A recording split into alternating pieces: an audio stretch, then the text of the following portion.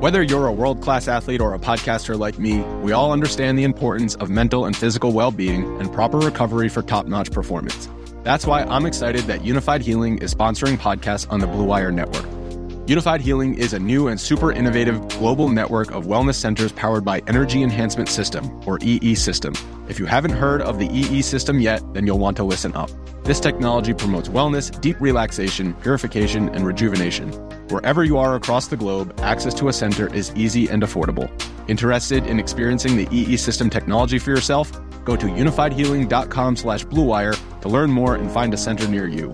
That's unified, UNIFYD, healing.com/bluewire. No material or testimonials on the Unified Healing website are intended to be viewed as medical advice or a substitute for professional medical advice, diagnosis, or treatment. Always seek the advice of your physician or other qualified healthcare provider with any questions you may have regarding a medical condition or treatment and before undertaking a new healthcare regimen, including EE System.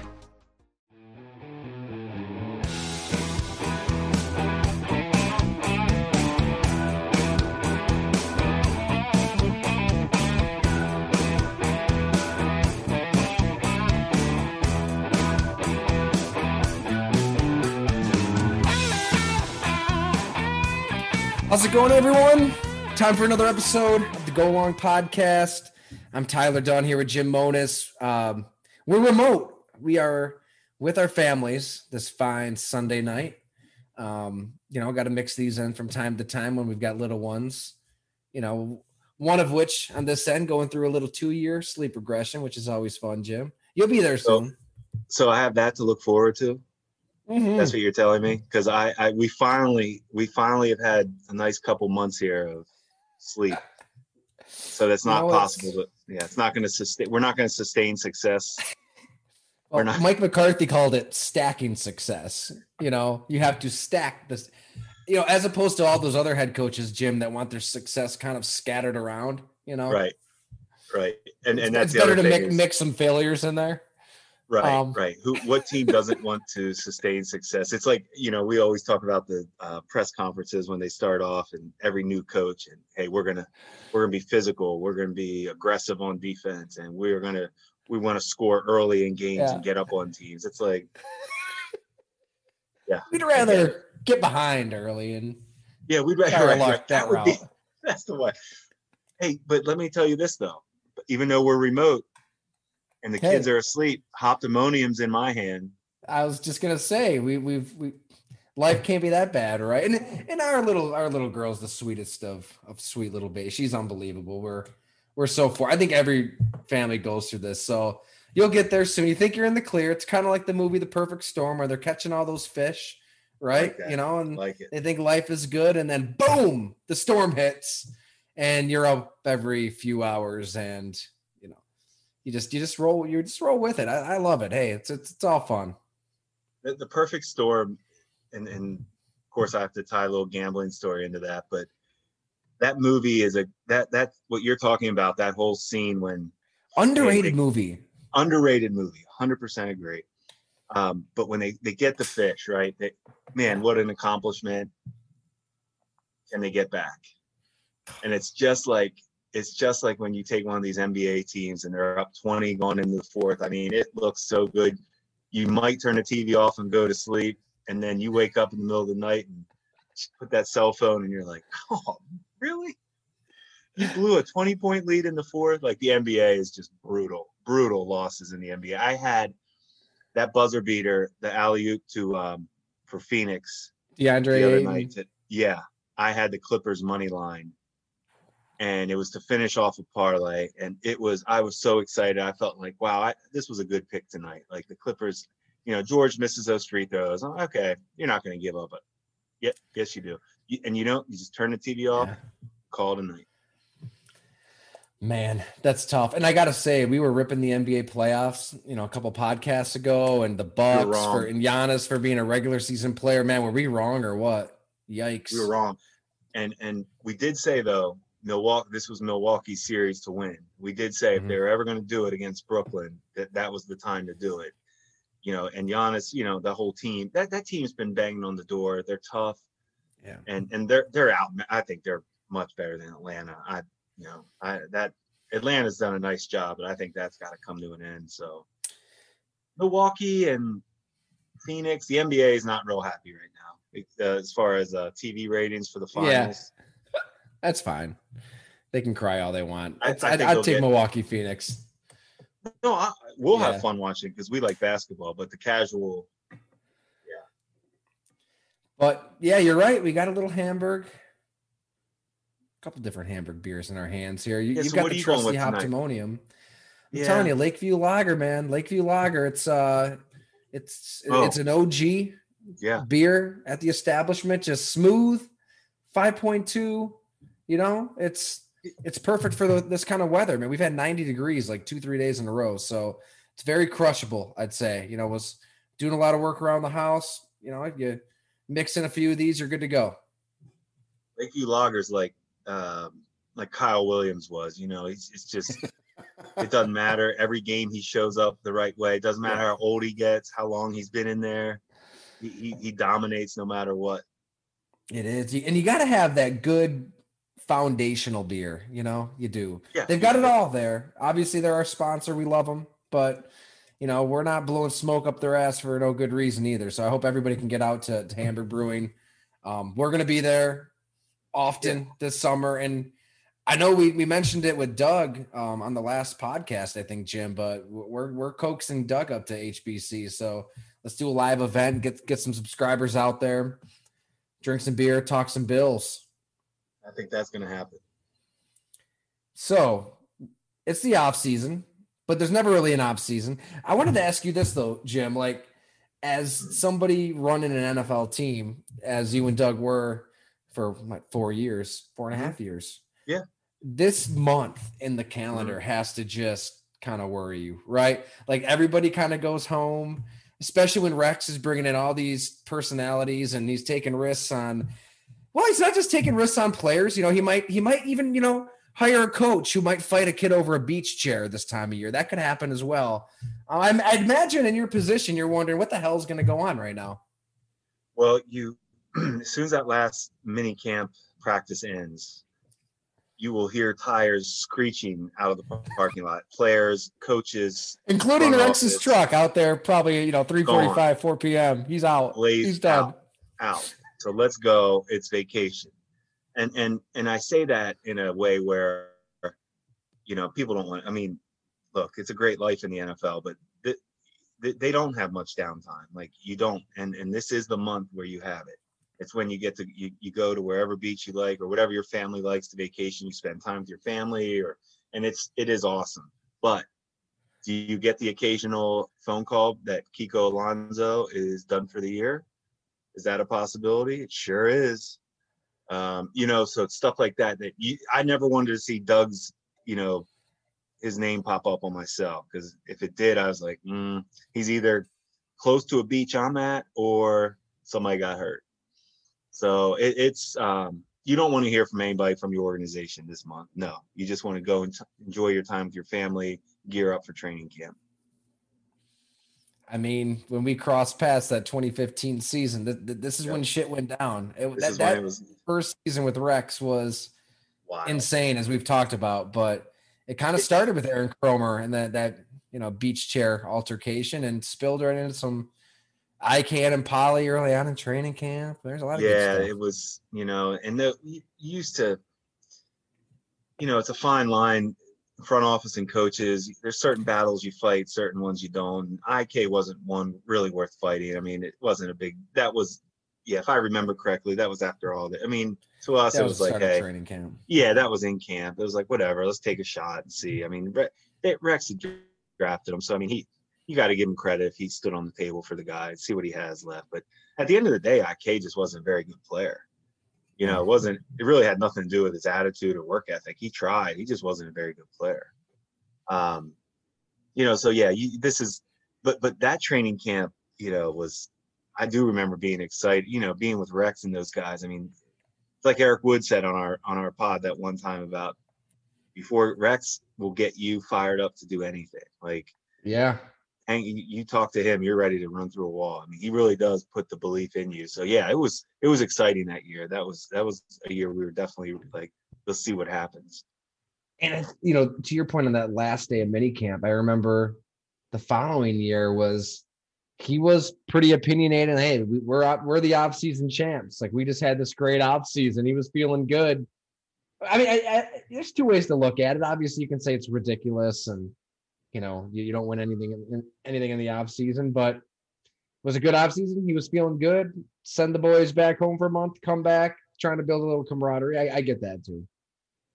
It is, and but you do need to, when you're in that life, it's important to get away from it this month. I mean, you really do. It is, yeah. You don't want to hear from anybody, and the players don't want to hear from anybody either. I mean, they need their time too. So I always think back. This was a month that I always, you always really cherish. You're like, okay, this is time to recharge. Because once it, I mean, even when you're covering it, you're in it. Then you're in there every day too. So once it starts, it's nuts.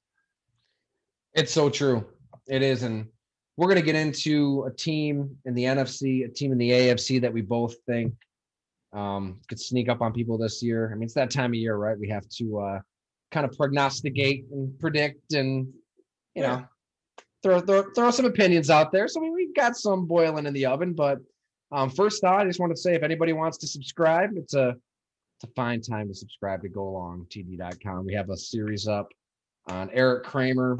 I know you checked it out, Jim. Thanks for giving it a look. Just unbelievable. Former Bears, Lions quarterback, what he's been through. We probably talked for over 3 hours, maybe even 4 hours on Zoom and the phone. And my God, Jim, I mean, from his son's heroin overdose in 2011, he kind of spiraled down a deep hole of depression. He was unbelievably honest and open. I don't want to give too much away here, but tried to take his own life. I mean, literally shot himself in the head underneath his chin, and the bullet miraculously didn't kill him. It kind of went up through his nose, through his forehead, severed his frontal lobe, which kind of, I mean, that is a story in itself, how he survived that. Something that nobody survives. He wrote a suicide note. He did all of that stuff. But then after that, it appeared he was okay. And ESPN did an Outside the Lines story with him.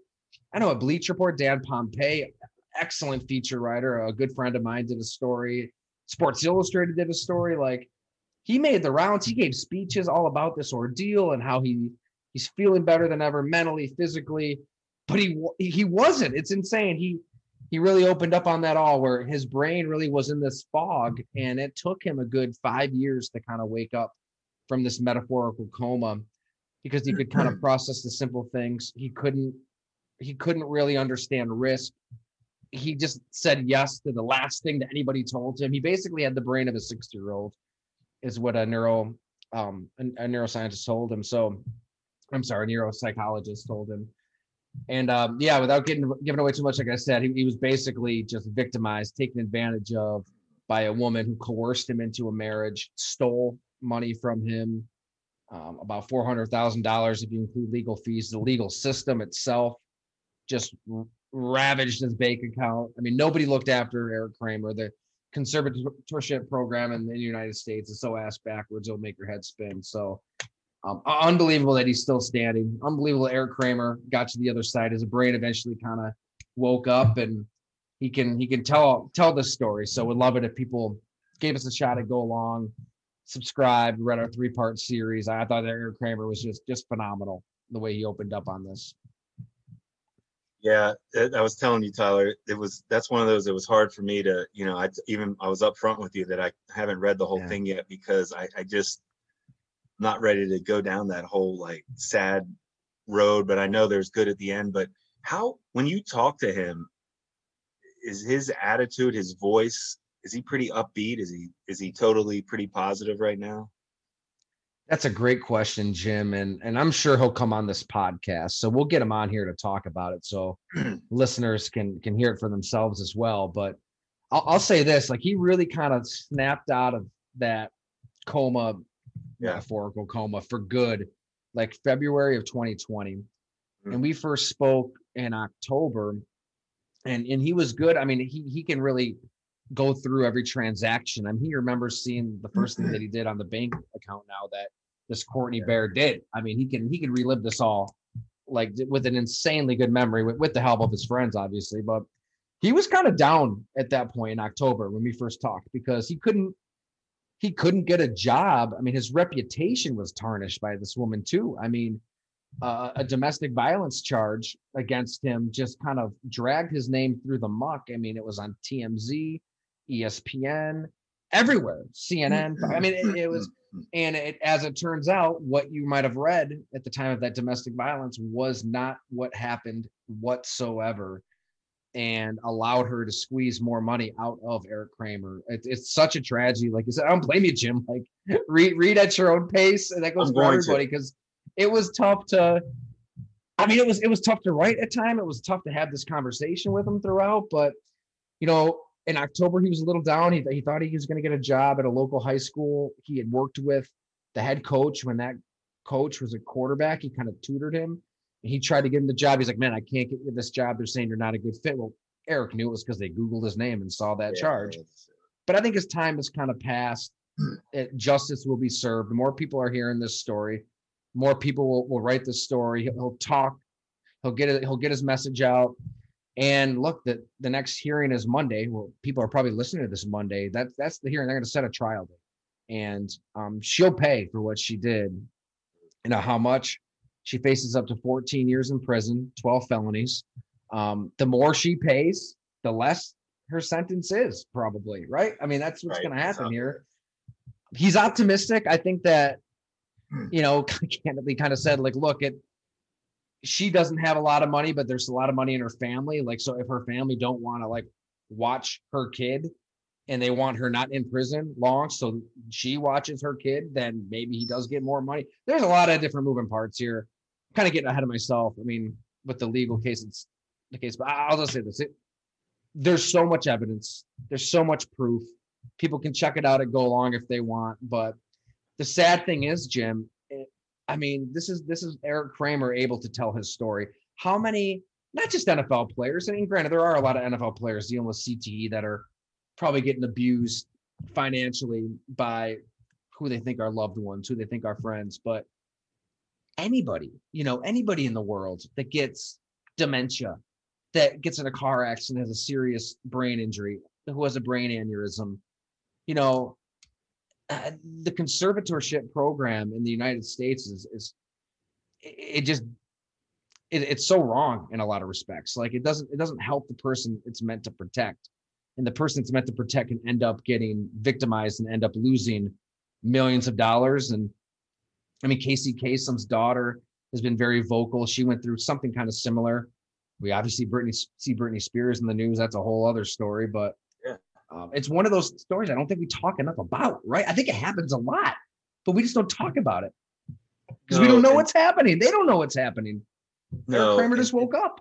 It's that part is just frightening. And you think about guys that are dealing with, you know, I know we talked a lot about the concussion stuff, but you know, that's these guys that are going through that and might not understand what's happening in their brain in their day-to-day life. They may be getting taken advantage of and they don't even know it, you know, and that's, it's just so much that goes on. And once I can't get over that people have to realize is they play in the NFL, but it's a job just like we have jobs.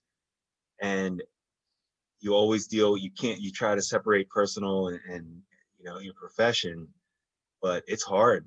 We all know how hard it is when you're going home or if you're, you know, going through something that people don't know about. And you just hope that there's enough. I will say Rex always was really on top of, we had a team psychiatrist. We had, you know, he wanted players and coaches and staff to have an outlet right there in the building to, hey, you talk to her. She was outstanding. You know, she was really nice to talk to. Janice first. She was a great lady. I think she lives down in Baltimore right now. I've lost touch with her, but always enjoyed speaking with her, and the players did too.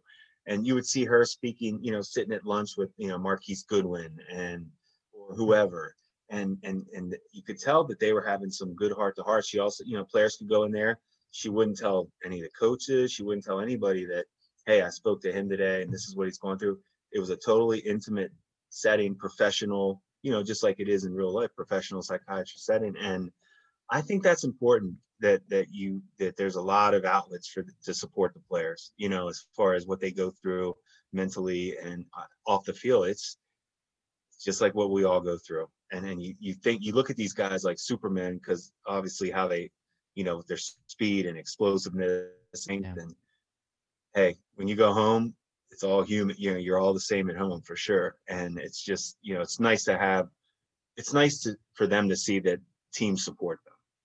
That's awesome. Yeah, I thought that was one of the best. Rex, I thought that was one of the coolest things that I saw Rex do. Rex really does care about the players, and that's, was always, and it's probably what made him such a successful coach. I mean, he always cared about the players. With Eric too. I mean, Eric Kramer, it started with depression. I mean, really, that first domino was just being out of football for X number of years, being out of broadcasting, not coaching his kids anymore, then losing one son to that heroin overdose, and losing his mother. His dad becomes terminal, loses him. Like, there's, to your point, everybody's dealing with so much. And when you kind of into that mix, throw in potential CTE, throw in the fact that football is the most violent game on earth, and your brain is, it's protected by a helmet, but your brain is within the skull slushing around. Like, I always found the first chapter of League of Denial so interesting, that, the groundbreaking book documentary where, they're talking, it starts with a woodpecker on a tree, like banging its head against a tree. And like, because evolution and Darwinian is such that a woodpecker can do that. Like, a woodpecker can bang its head against a tree. That's how its brain is in its skull. Like, the angles of football and the speed of football and how players are getting bigger, faster, stronger, and the collisions, unless you make it tag, unless you make it flag. Like, I'm sorry, Roger Goodell and the 32 owners, like, there's going to be concussions. This is going to be a problem. And you can deal with it in the moment. Like, they're trying to, with rule changes and throwing the flag more and, heads up football. I mean, I think that there's probably some business interest there on wanting moms to get their kids to play, obviously, but it seems like they're with the current players, they're doing a lot. But I do wonder, like, with those ex-players, are you doing enough, like, later in life when that player could be dealing with something brain-wise, could be taken advantage of, like an Eric Kramer?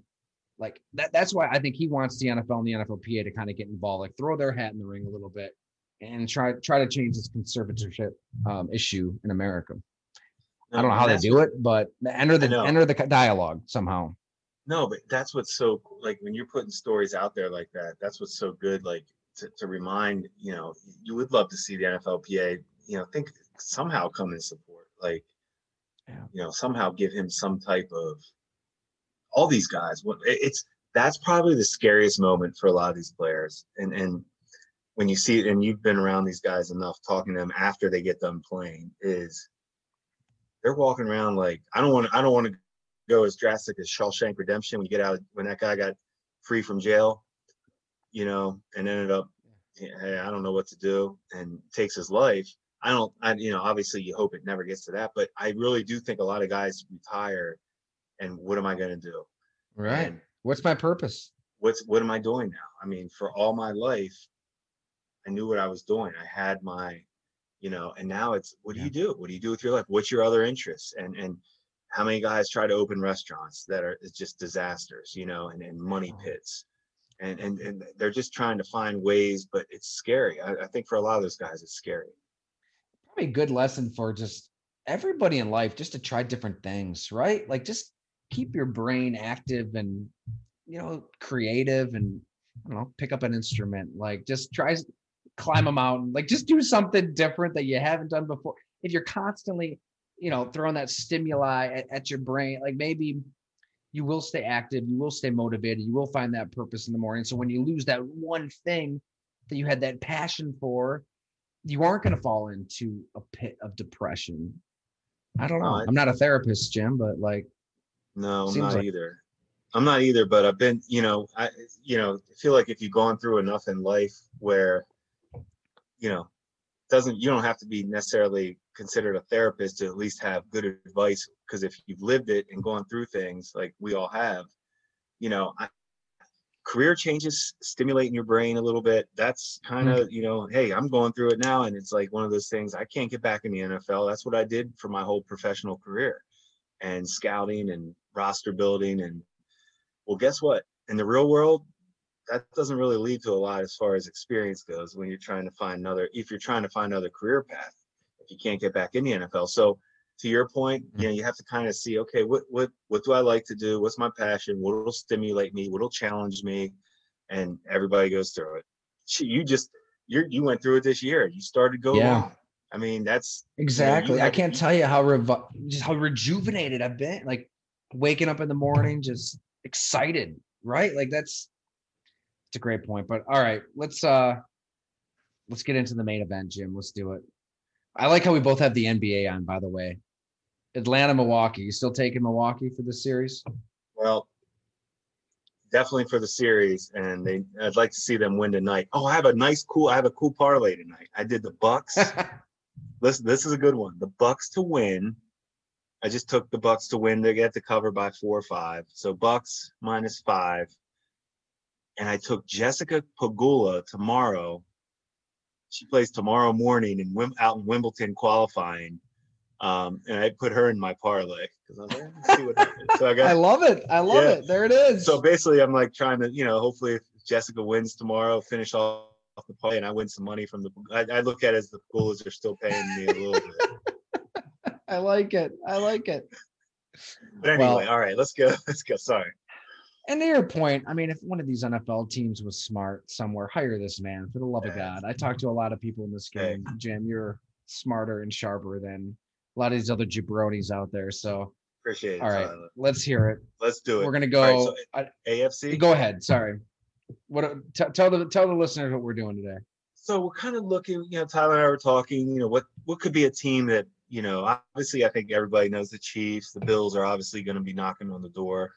That's the natural AFC championship from last year. But what are some teams that we really think could do something this year, either Super Bowl or a team that didn't make the playoffs that might make the playoffs this year, or a team people think might be good, won't be good.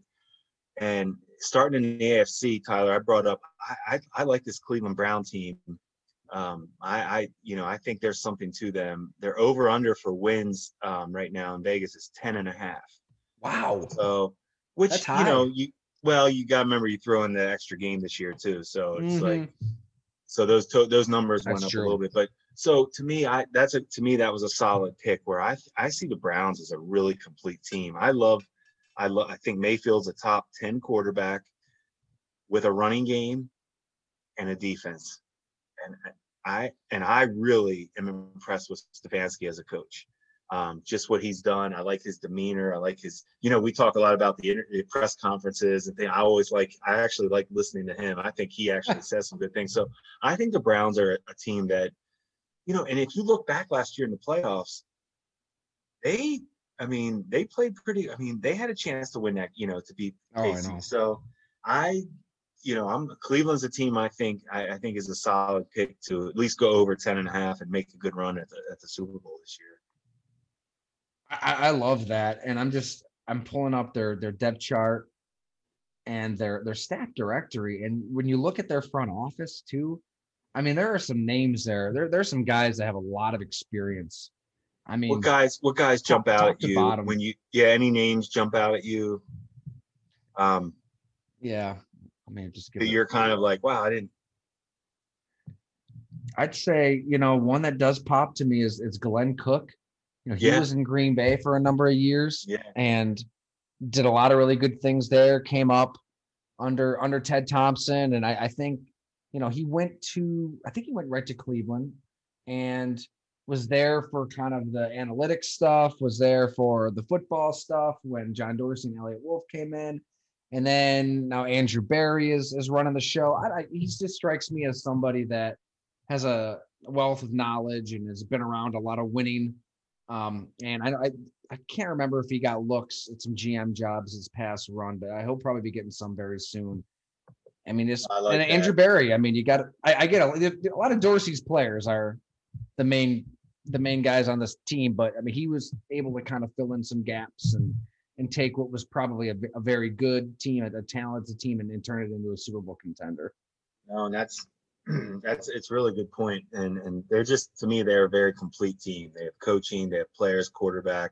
I think the front office has been really good. I mean, even when it's been a solid front office with Dorsey, even into Barry. So that's a team. I think that's a solid one. Where I think they're legit to make the Super Bowl. Wyatt Teller drafted by the Bills as well, right guard. You know, he might be one of the best guards in the league. That story is hilarious. I mean, he must have rubbed some people the wrong way.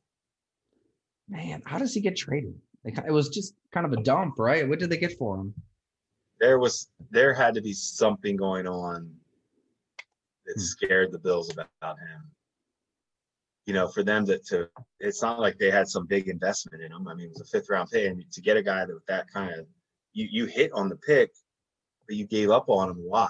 So there must have been something spooked them to get rid of him that quick. I don't know enough. I can dig on that one a little bit, but yeah.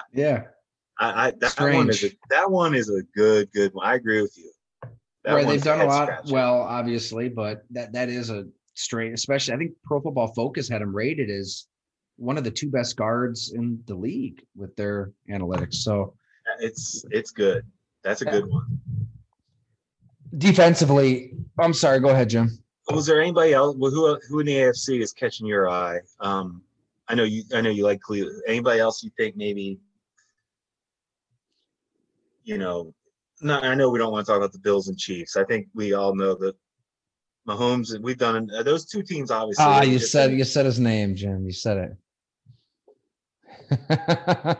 Let's stay in the division. I think the Los Angeles Chargers could give the Chiefs a run for their money, like a realistic run for their money. That I like it. It kind of flew under the radar.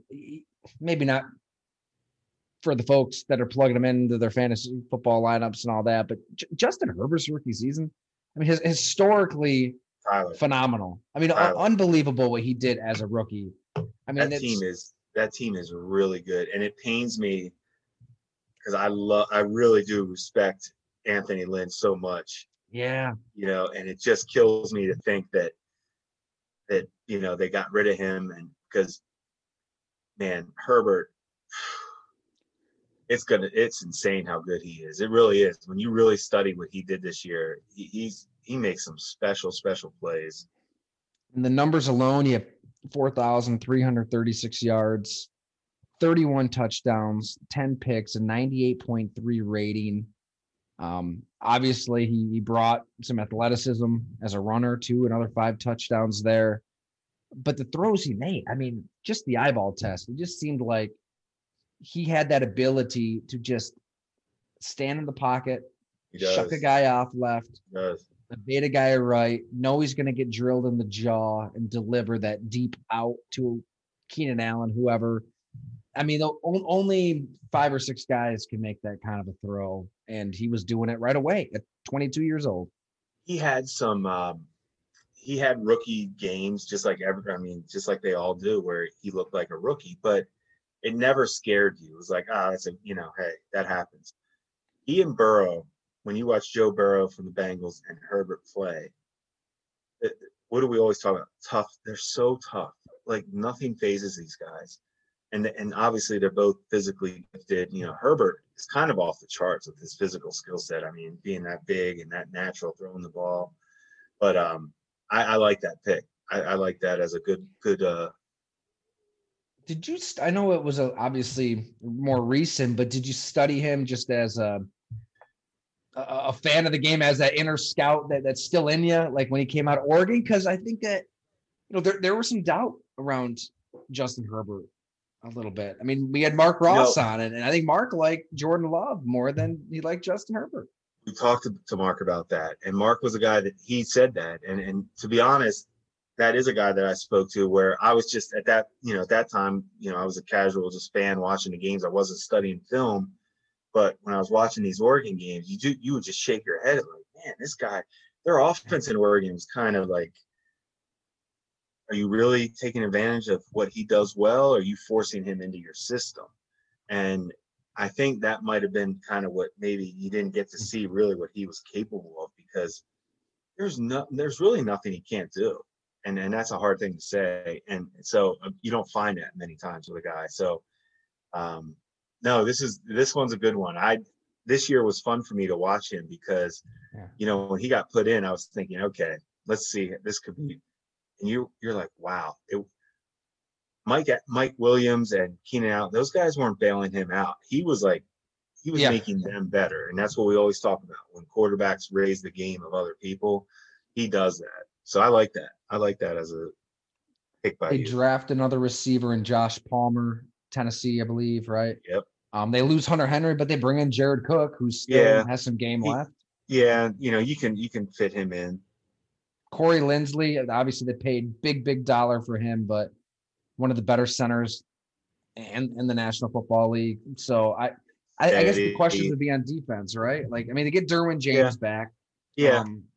No, their defense should be. You're right. I mean, that's the question. But I like that pick as like a team that, we just think of Bills, Chiefs so much in the AFC right now. And I know a lot of people talk about the Broncos, but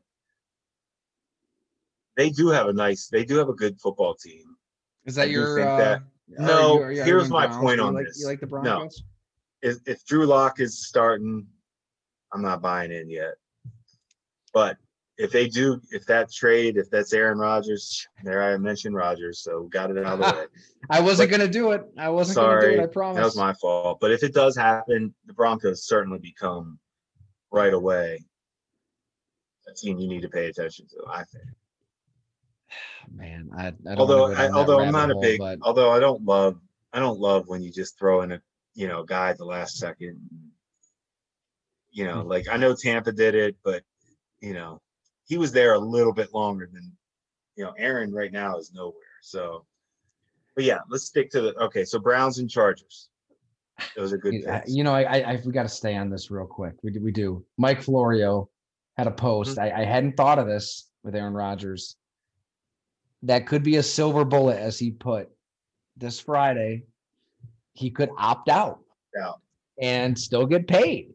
I mean, it makes it interesting. If you're Aaron Rodgers and you want the threat of retirement to be real to the Green Bay Packers, and you want them to think you would rather not play than play for them, it doesn't hurt to have that also up your sleeve. I'm just saying. He would opt out. And obviously they go with Jordan Love and say it doesn't go well. They don't make the playoffs. What could he demand? I mean, he'll just party in Hawaii and, And then they'll be like, okay, I'll come back now. You saw what happened without me. The whole thing is just, I know, but that opt-out thing is insane. It makes it interesting. That is such a twist. All right, we'll end it there. I promise we'll end it there. If something happens with Aaron Rodgers, we'll talk about it. I'm sure you'll bring something up. Are you okay? So that takes us to the NFC, though. I'll go New York Giants. I know we've talked about them a few times on this podcast. I think we debated a little bit about Joe Judge and his style. I kind of like it. I like it. I know it might seem throwback, old school. Maybe he bites a kneecap or two with Dan Campbell. I don't know, but I kind of like his approach. I do. Let's start there. The Joe Judge thing, it had nothing to do with his actual coach. The thing I didn't like about Joe Judge was him crying about not making the playoffs. Oh, right. With the Philly thing. Yeah. See, I think that was just an opportunity he took to try to rally his guys into the whatever. But it was, to me, just that should be behind closed doors. But they play hard for him. They have a good football team. I'm not sold on Daniel Jones, so that would be the key for me to see. That's it. I don't like what I've seen. Yeah, I'm not in love with what I've seen from him, but that team plays hard, and they are well coached. He does they're very good with like time management and rules of the game. I like that he's into all that. I think that's important. So I think the Giants will be interesting. I mean, there really was a time when I thought all culture talk was kind of bullshit and just nonsense, and a lot of it is. I mean, there is a lot of pontificating and a lot of nonsense kind of chat into the atmosphere, as we like to say. But there is something to a good culture. I mean, as you know, Jim, like if you have a really good culture and you have players that are gonna run through a wall and buy in and just be a real team, like it means something. I think it really does, and it can happen in different ways. I think in Tampa Bay, Tom Brady, that effect and the things he did maybe behind the scenes as a leader, is how they were able to kind of galvanize things. But I think the Giants have that effect to a degree with Joe Judge, and you talk to players on the defensive side of the ball. I'm thinking James Bradbury. I've chatted with him, Logan Ryan. They really say that this is something special that they think is building there, and that it's not necessarily going to show up on the scoreboard right away, but they had a little run in the season. You could see them playing hard. They beat Seattle when Seattle was a legit Super Bowl contender. So, and they have talent. I mean, they were able to bring back Leonard Williams. I mean, he's a stud in the defensive line. Offensively, they signed Kenny Galladay for a lot of money, but I mean, he's a legit number one. Saquon Barkley could be the best running back in football if he's healthy. They've drafted a lot of linemen. You got to think that the Andrew Thomases and Will Hernandezes of the world will turn a corner with where they were drafted. But I don't know. I mean, I get it. You got to rationalize it a little bit with that big question mark at quarterback, and you either believe in Daniel Jones or you don't. But I wouldn't be surprised if the New York Giants got in the playoffs, if the New York Giants won that division. No, I like it. And that's the thing with culture is I'm with you on culture, but it always is going to come back to that quarterback. And you can build everything the right way and have everybody in place and have all the right, desire and intelligence and all the production but that quarterback, Jones has to get better. He really does. He did not play that well last year. That's the only thing holding me back from buying into the Giants totally. But the culture part, they bought into the coach, and that's coach's probably number one job is to have the team buy in. So they're going to be fighting. And that division, I think Philly's going to be a mess. Yeah. I'm still, Washington, I know everybody's talking about Washington, but as far as like their defense but I mean, I like Fitzpatrick, but I mean, they're, come on. And Dallas, I'm not buying into Dallas. I'm sorry. I like Dak, but I'm not blaming Dak, but that team, I don't think that team's as good as people say they are. So, and I'm not a Mike McCarthy guy at this point, especially from talking with you a little bit, but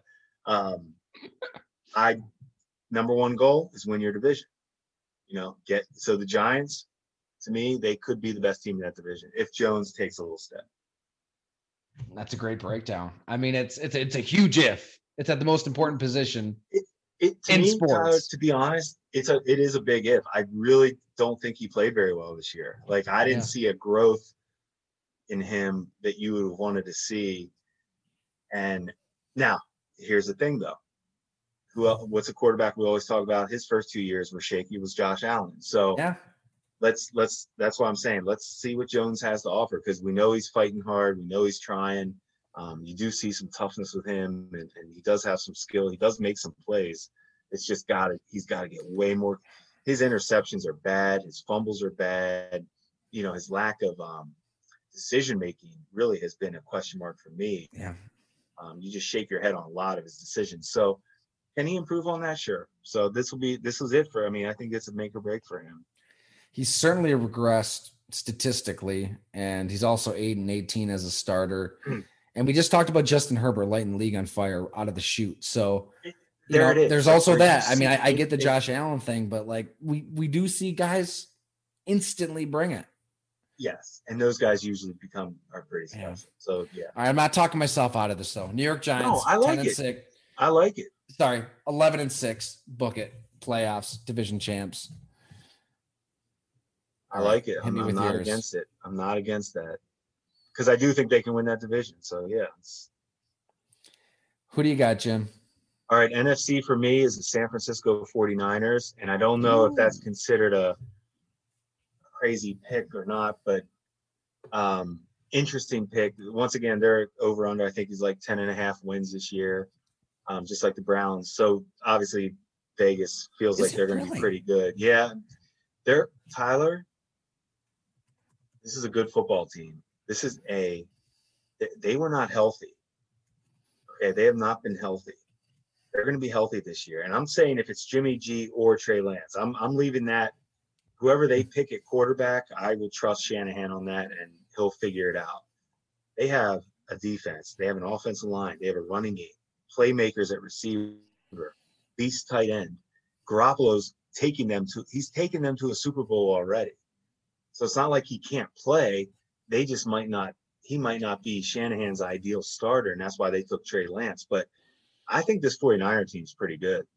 I think this is going to be a team that's going to, people aren't thinking about them because everybody's just talking about who's going to be the quarterback. I don't really care which one it is. I think Shanahan will get that right. Is there a player on the roster that you particularly loved as a scout or love today that maybe we don't talk enough about? Deebo Samuel. I like it. So tough. He is what give me receivers that are tough and talented like that are just sign me up all day for those guys. Now to that point, just to go like Deebo's a guy that I wasn't scouting with the Bills. I was out of the league at that time, but I always watched South Carolina and was just a big Deebo fan. Now, a guy that we did miss on, the whole NFL missed on, was George Kittle, where he went 5th round. I mean, it's crazy, Tyler. It's insane. I was at Iowa's practice that year, and the only reason we were really, Whaley and I went there together, and we were really there to look at, like, Desmond King was talking about, I can't remember if he was talking about coming out early or if he was a senior that year. He may have been a senior, but King was the kind of the corner safety that's with, that's playing well for the Chargers. I think, no, he was drafted by the Chargers. I don't know who he's with now. Anyway, Kittle wasn't like, you weren't blown away watching him. He didn't dominate at the position in the Big Ten. I mean, he made some plays, but you didn't see this. Then he worked out. Then his combine happened, pro day. And you're like, whoa, wait a second. I mean, numbers were off the charts, but the whole NFL saw him the same. I mean, it was almost like we talked about Stephon Diggs. He's almost like Diggs, almost exact, where the whole NFL just whiffed on Kittle and Diggs as far as we all saw him the same as has a chance, but I won't even say the NFL whiffed on George Kittle. I mean, what about Kirk Ferentz in Iowa as a football program to not use him? Well, I mean, that's look at his numbers. Like right. He never had more than 22 receptions in a season. His first 2 years, he had, all right, let's just go right down it. 2013, 5 catches for 108 yards. 2014 at Iowa, 1 catch for 25 yards. 2015, 20 catches for 290 yards, 6 scores. 2016, 22 catches, 314 yards, 4 scores. I mean, it's incredible that Kirk Ferentz is the longest tenured coach in college football. I know he's won a little there, but the more you talk to players that come out of there, it's like they go insane. Like, oh my God, I had this gift, I had this skill, I had this talent. Why are we playing this way? It's straight out of 1962. And as an NFL scout, that would drive me nuts. That, like, Kittle's whole season at Iowa, I feel like he's had in one game before, where he's had like 15 catches for like whatever. It's just, that's what I'm saying. That's how crazy, scouting is, where, hey, when he worked out, and, we kind of joke about workout numbers, but here's where it goes, where, hey, his workout numbers were off the charts. Yeah. And, it didn't help him get drafted higher, but it certainly would give you confidence to take a shot on him in the 4th or 5th round. Say, hey, yeah, he had no production in college, but, that's how Sean Payton was with Jimmy Graham. We took Jimmy Graham in New Orleans, where, yeah, hey, look, I know there's not a ton of production yet, but I'm looking at this guy and I see he can do everything I need him to do. And Shanahan and those guys felt that way. Was Shanahan there? I might be wrong on that. That might have been Trent Baalke might have drafted him. I think it was. Yeah. Yeah. I'd have to look back on that. I don't remember when Shanahan took over in San Fran, but I like that pick though, Jim. I mean, I'm still kind of in. Where's your weakness mode? Where do you see a weakness for San Fran? Is it just the quarterback for you? They have running. I mean, they drafted, or no, I think they have Gallman. Trey Sermon, they drafted him. Yeah. So And Raheem I just think, Mostert is a stud when he's out there. I just think. Yeah, I guess it would just be quarterback. I'm with you.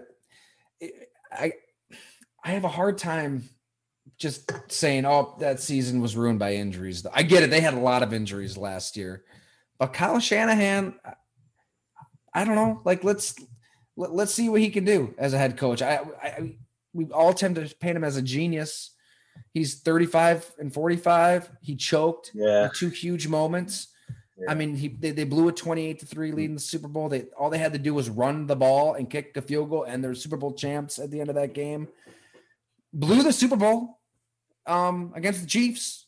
Was it a 10-point lead in the fourth quarter? So I get it. Like, he is designing plays in a way that's cutting edge and unlike other coaches. And we all tend to think, okay, give him this quarterback with this ability, he'll make the best use of it. But I don't know. He's a 6-10, 4-12, 13-3, 6-10 head coach so far. So we can blame injuries all we want. Let's see what he does this season. If he has another losing season, that's 4 out of 5 seasons as a head coach that they've had a losing season. So I guess I'm not in a rush to just anoint him as one of the best coaches. I don't disagree with you. I don't disagree with you on that. I just feel like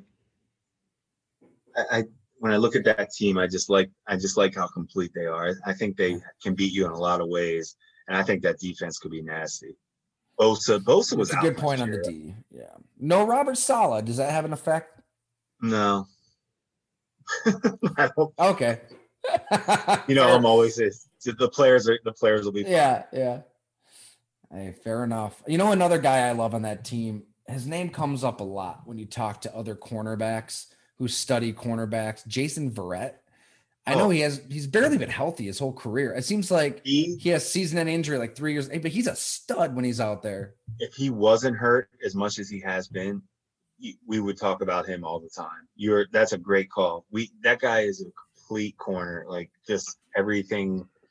Injuries have definitely held him back from elevating to a superstar type player maybe, but that's a good call. I'm telling you, that team is pretty loaded. Yeah. Anybody in NFC? You said Giants. So we got Giants, 49ers, Chargers, Browns. How about a team?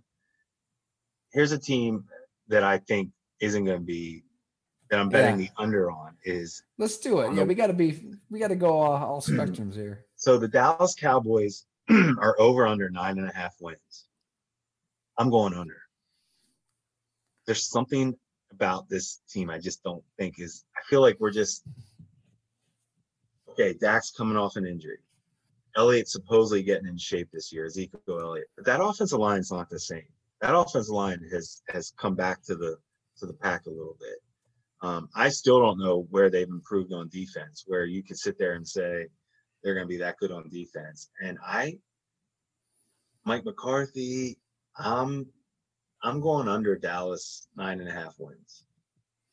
Can I just agree with you, like wholeheartedly with that? Because I'm with you. Am I crazy on any of that? And I love that. I think Dak Prescott is a stud quarterback, but I just think there's some things going against him. I do think, like I said, I think Washington's defense is going to be good. Mm-hmm. The Giants are going to be good. That division's not going to be a joke like it was, last year. So I don't know. I think Dallas. I'm not buying into Dallas yet. I think you're right. I love Dak too, and it was good to see him get paid after his leg snaps in half like that. He deserved it, but I can't get past Mike McCarthy as the head coach. Talk about choking in big moments. That's what he's done for a good decade now. And just the way that practice is conducted and the day-to-day life is when he's the head coach. I thought obviously the whole massage anecdote is what a lot of people ran with in the story I did at Bleacher Report, but I thought more telling than that was a player telling me that, all of his attention at practice was toward the offensive side of the ball. And that when he's constantly talking, like if there's individual drills, he's always with the quarterbacks and the offense. And if the defense is constantly just kind of pushed to the back burner, that's going to catch up to you in January. And it did. They hosted playoff games and were bullied You know what I mean? Like eventually these little things add up behind the scenes. And a lot of it is talent level and maybe not having the horses that you need that time of year too. But there's just something there, because then when you look at Dallas's roster, you look at their defense, there's really nobody there that scares you. I mean, DeMarcus Lawrence got paid and he's a good edge rusher, but beyond him, I don't know. Like, and they drafted a lot on defense this year, but a lot of risk involved with a lot of those picks, a lot of off-field question marks. So one or two or three of those could backfire. And then offensively, you're right. I mean, all the bells and whistles, it looks nice. You know, you see that car at the dealership and it's got the rims and, you know, maybe it has, I don't know. I haven't bought a car in a while, Jim. What would be Dallas's offense? Everything's looking good on the outside, but the engine is shot. Yeah, there's something that's one of those you wouldn't be able to figure out. Like, man, this car on paper looked great. Like, they got used. I don't see where the weakness is, but just not. That and Jerry Jones is that snake oil salesman, right? In the back office, selling you that car. No doubt. In his big bus, like you saw in Indianapolis, having the parties on the bus in Indianapolis. Oh my God. I like that. So is there a team? Here's a team I want to ask you about. It's obviously everybody's picking to go to the Super Bowl, is the Rams. Is it that simple? Are they going to get Stafford and just go? Part of me wants to say they don't do it. Like, I really don't want to, like, are they really just going to go to the Super Bowl? But man, they do look pretty loaded. They do. I'm pulling up their roster here again, but like, are you buying into that? That's what I'm asking you. Are you buying into that definite kind of NFC favorite to win? No, I don't think so. Like and we've probably talked about Stafford here and there. Watching him in the NFC North as long as I have, it just seems like a lot of those numbers they're empty numbers. It's at the end of games, and I get it. People love to mock wins, losses, and say it's not a quarterback stat, but he's been in the league since 2009. He's been a starter since 2009, and he's 16 games under 500 as a starter. Like, that's who you're going to say is absolutely going to make you a Super Bowl contender. I don't see it. I mean, no, we talked about it when the trade went down. I mean, this McVay, he's all in. I mean, this is his. They got to get to the Super Bowl this year or next year, or else I think McVay's probably out. I mean, which is wild to say, isn't it? But you're right. You're absolutely right. I think they mortgaged their whole team to win, this year or next year. So it is crazy to say that, because I do think he's a really good coach. But I mean, when you mortgage that much and you're basically the quarterback that got you to the Super Bowl, Goff, who you drafted, you basically said, no, he's the reason we're not winning the Super Bowl. Yeah. It's on you now as the coach. So you went, we got you the guy you wanted. See what happens. And it was, I mean, that trade, we kind of forget about it because of everything that's gone on with Russell Wilson and Deshaun Watson and Aaron Rodgers. But you give up a ton to get Matthew Stafford, who may not even be better than Jared Goff, who took you to a Super Bowl. This is a golf-friendly podcast, at least on this end. But it wasn't only that, Jim. I mean, look at what else they did with the Jalen Ramsey deal and contract. Mm-hmm. He's the richest cornerback by far. Leonard Floyd. They're all in. I mean, they're all in. Aaron Donald's deal. They're all in across the board. It's unbelievable the money that they threw out and the draft picks that they just said, "Oh, we don't need picks. We'll just take the proven guy." I mean, Leonard Floyd signed a 4-year, $64 million contract. 32.5 of that's guaranteed. I mean, the team that drafted him, he didn't get it done for them. The Bears. I mean, that's a crazy one.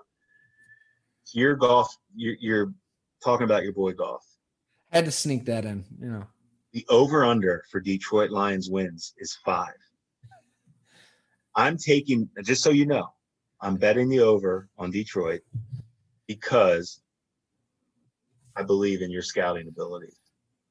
If Goff can't win at least 5 I push.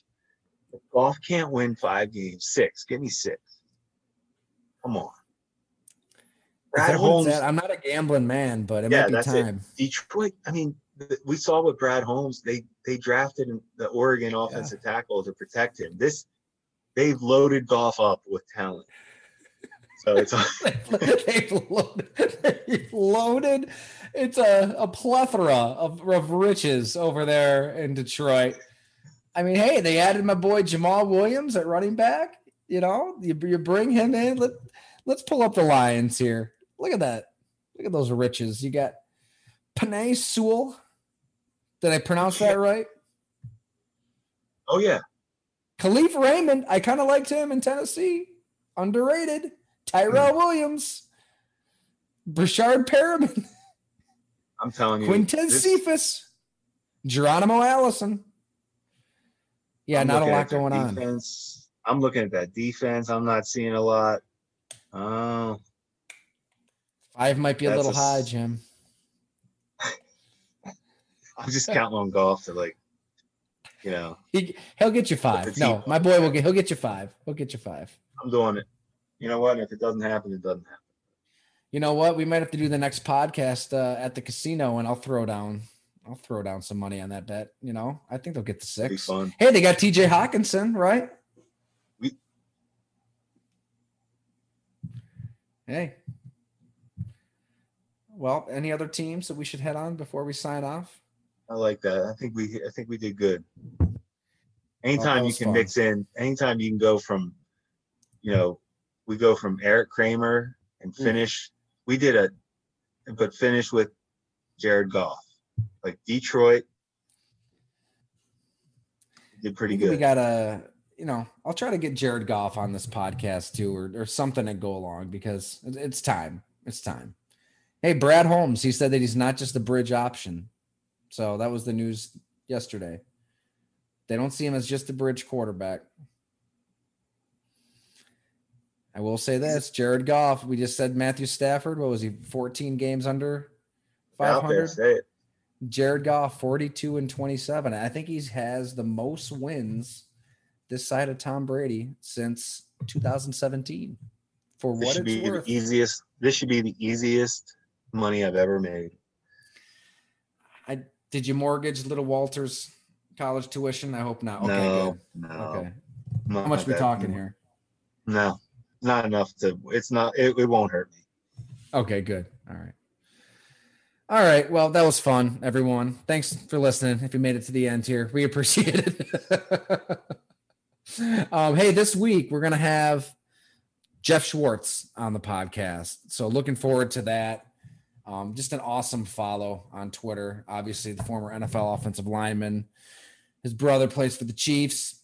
So I'm sure he'll have a lot of stories. I mean, he played 8 years himself. I don't know if you have any Jeff Schwartz stories. I mean, you guys were around the same time, but. The one thing I'd love to ask him is how he felt about Eli when they benched Eli. Yeah, that'd be good. We'll try to get some honesty out of him. I think he will be honest.